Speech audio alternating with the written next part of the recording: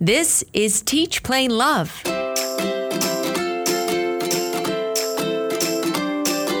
The Bright Horizons parenting podcast just for ages 0 to 6. Get the advice you need from our own early childhood expert, Education Vice President Rachel Robertson. And make the most out of every chance to teach, play, and love. Does it seem like children were born with a screen in their hands? It makes technology feel like one of those double-edged swords. Too much and they become dependent, too little and maybe they won't be tech savvy enough.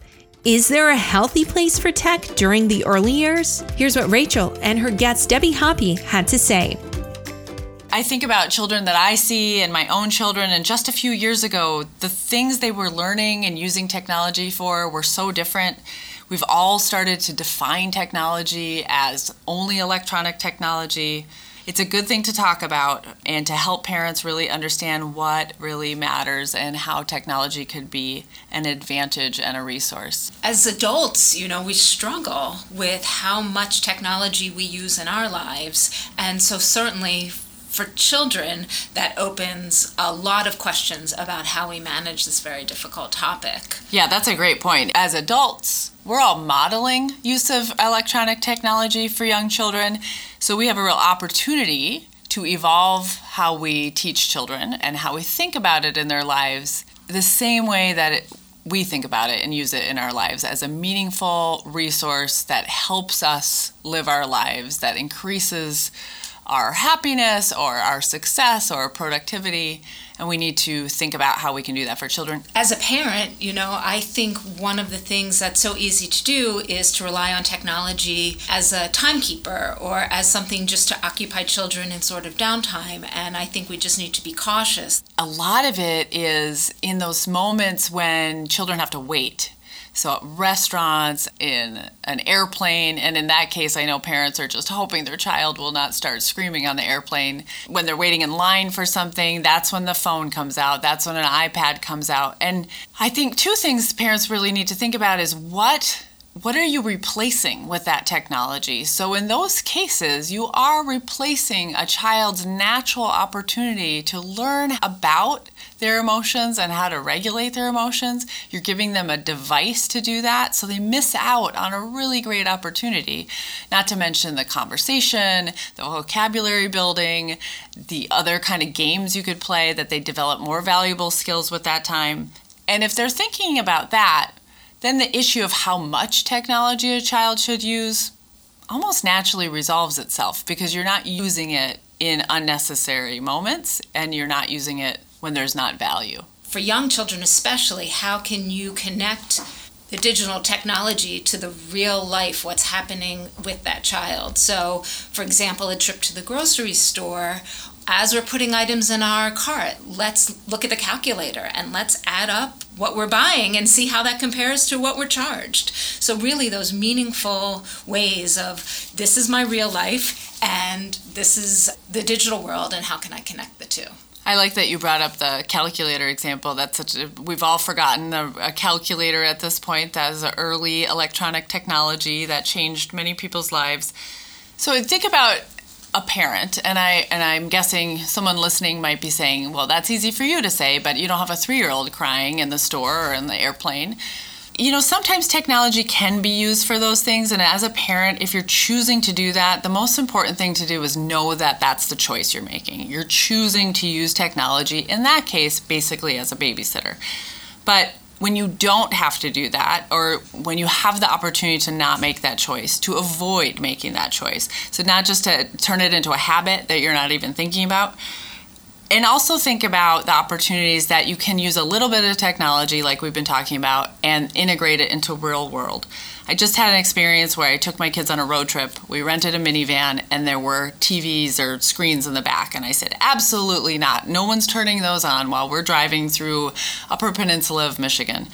But that technology had the license plate, the old-fashioned license plate game on it, and it had pictures of the license plates. So it enhanced my children's ability to spot license plates. And then I thought, this is a great use of technology. It enhanced their ability to do something that was also a real world experience. So I really advise parents to look for those opportunities, whether you're using tablets or phones or even desktops or laptops, that those opportunities exist. You just have to look a little harder for them and be a savvy consumer. Right. While you were saying that, I had two thoughts. One, the weather app. It's a great tool for the children to be able to look up the weather and think about what they might wear. It helps children self-regulate. It helps them to be planful. If they look ahead to say, oh, today's going to be really cold, but by the end of the week it's going to be warmer. So I think I'm going to need these couple things for the upcoming week.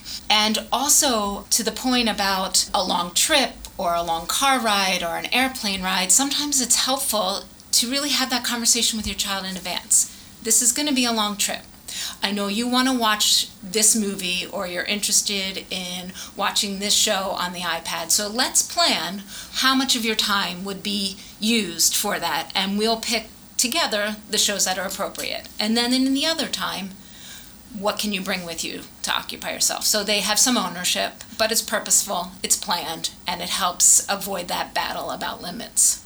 That's such a great idea. It's such a good way for children to be developing all sorts of good executive function, behavior management, self-control skills, and it avoids the thing that many parents also have to deal with related to technology, is that strong negative reaction children have when you take it away. So you're already talking about it at the front end, and they're planning their time so it doesn't become a battle. I have teenage girls.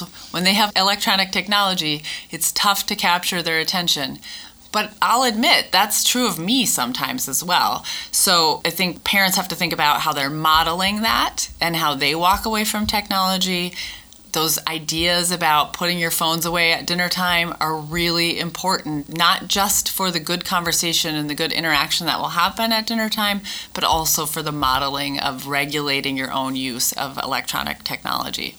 And oftentimes when the adult follows along with those guidelines, the children comply as well. So I do want to mention, as we're talking about technology, there are some real limits that we should not be flexible with. So children under 2 should really not be exposed to screens, and this is important for many reasons.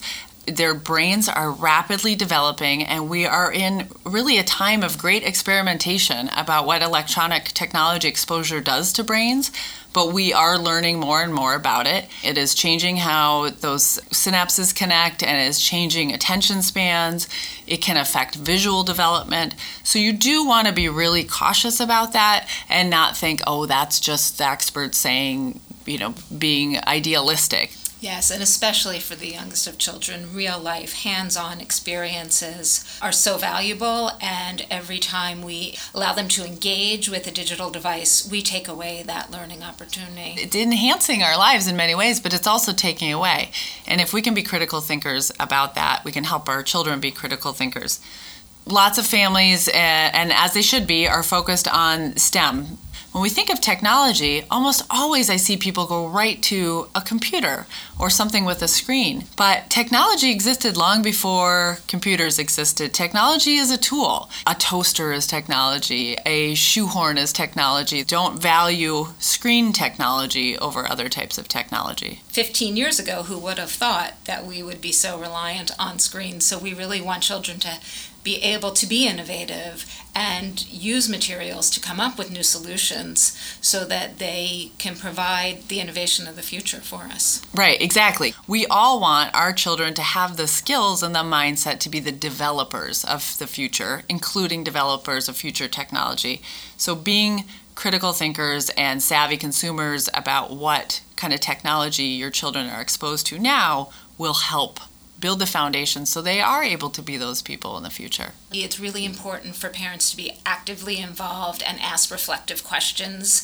Things like, could you have found that answer a different way? Or how might that help you solve something else? Or do you believe what you're reading? Or how easy was that to understand? And there needs to be a relationship between the parent, the child, and the device. It's just not meant for young children to explore on their own. They really need our guidance, our hand-holding, and our support. And we don't have to look far back in history to know where we've gotten those lessons. Sesame Street and Mr. Rogers really were pioneers in that interactive technology space, where they very intentionally developed those television shows for children to be an interactive experience with the characters on the television show, but also ideally with a parent engaged or an adult engaged as well.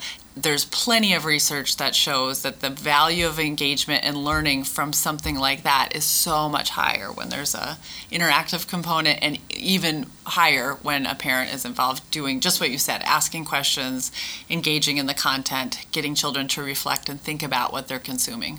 Yes. And if you are looking for resources, Bright Horizons has on our website great ideas to how parents can have that conversation and be a part of you and your child's exposure to technology. We offer a lot of suggestions for that co-exploration. So we talked about under 2-year-olds and really trying to restrict or eliminate all interaction with screens for that age group. But then over through preschool, through kindergarten age, parents certainly can use electronic technology, or their children can be engaged with electronic technology. But you do want to think about frequency, and you want to think about that in terms of the quality. So it's not just 1 hour a day, it's one quality hour a day would be what the recommendation is.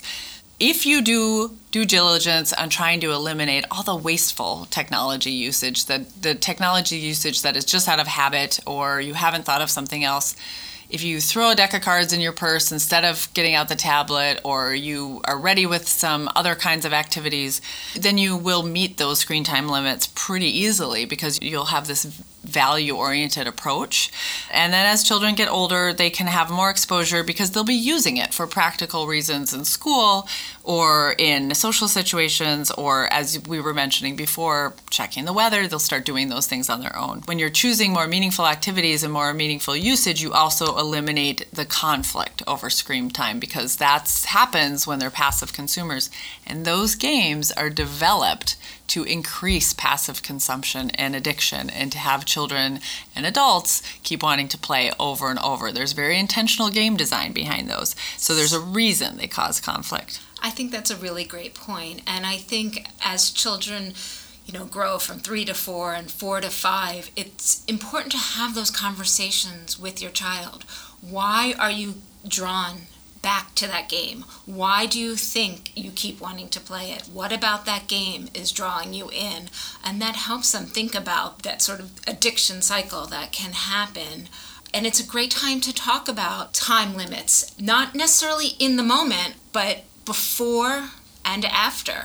Also, as a parent, when children are this young, you have to have exact knowledge of whatever games are on their devices, what websites they are going to. You have to set the limits that you may not download anything without my presence. Any website you visit, I need to be aware of. These all help set the stage for digital citizenship. Helps children be mindful and thoughtful about what they're doing, and it helps you as a parent help them understand what's appropriate and not. Certainly. I mean, think about when I would always recommend parents read books that their children are reading. I do the same thing. Play that game yourself.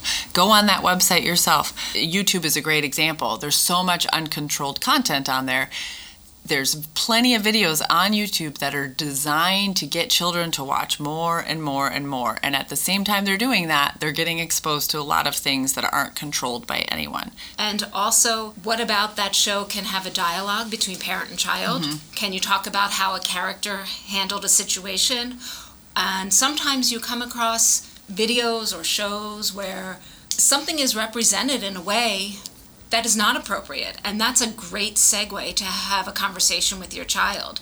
Did you notice how that woman was represented in that video you came across? Let's talk about that. And that's sometimes a very safe way of opening conversation about very important topics. If you find yourself, as we know many parents do, in a situation where you are using technology somewhat as a babysitter or something to keep your child busy, just a few simple open-ended questions, whether you're thinking about prediction, like what will happen next, tell me why you liked it so much, what was the main point, to get your child to think critically about something that is a passive consumption activity, you can turn it into a more successful, more valuable experience just with the simple questions, just by inviting your child to think deeper about what they're consuming. There are many fabulous things about technology, and one of the greatest probably is that it can bring people close together who are very far in distance. So for all ages, using an iPhone or an iPad to FaceTime grandparents or relatives who live far away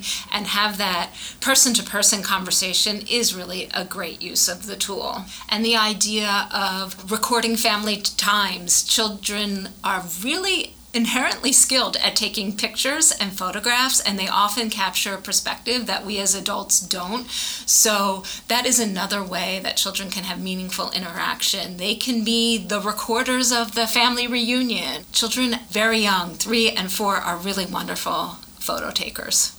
Yeah, the perspective they have is so different. You can ask them to reflect on their photos or compare and contrast. So really, parents, just think about the tools you use and the ways you use your technology, no matter what it is, and think about the foundational skills and thinking a child would need to start using those, and they can do the same. And that's where technology can be a real advantage. So when it comes down to it, there is a healthy place for technology in our children's lives. We just need to make sure that we're actually teaching them to use it in a meaningful, real-world way. And well, maybe that means even rethinking our own tech habits. Thanks for listening. Subscribe to us and find more episodes on Apple Podcasts, Stitcher, SoundCloud, or wherever you get your podcasts. See you next time on Teach, Play, Love, and rediscover parenting as the joy it was meant to be.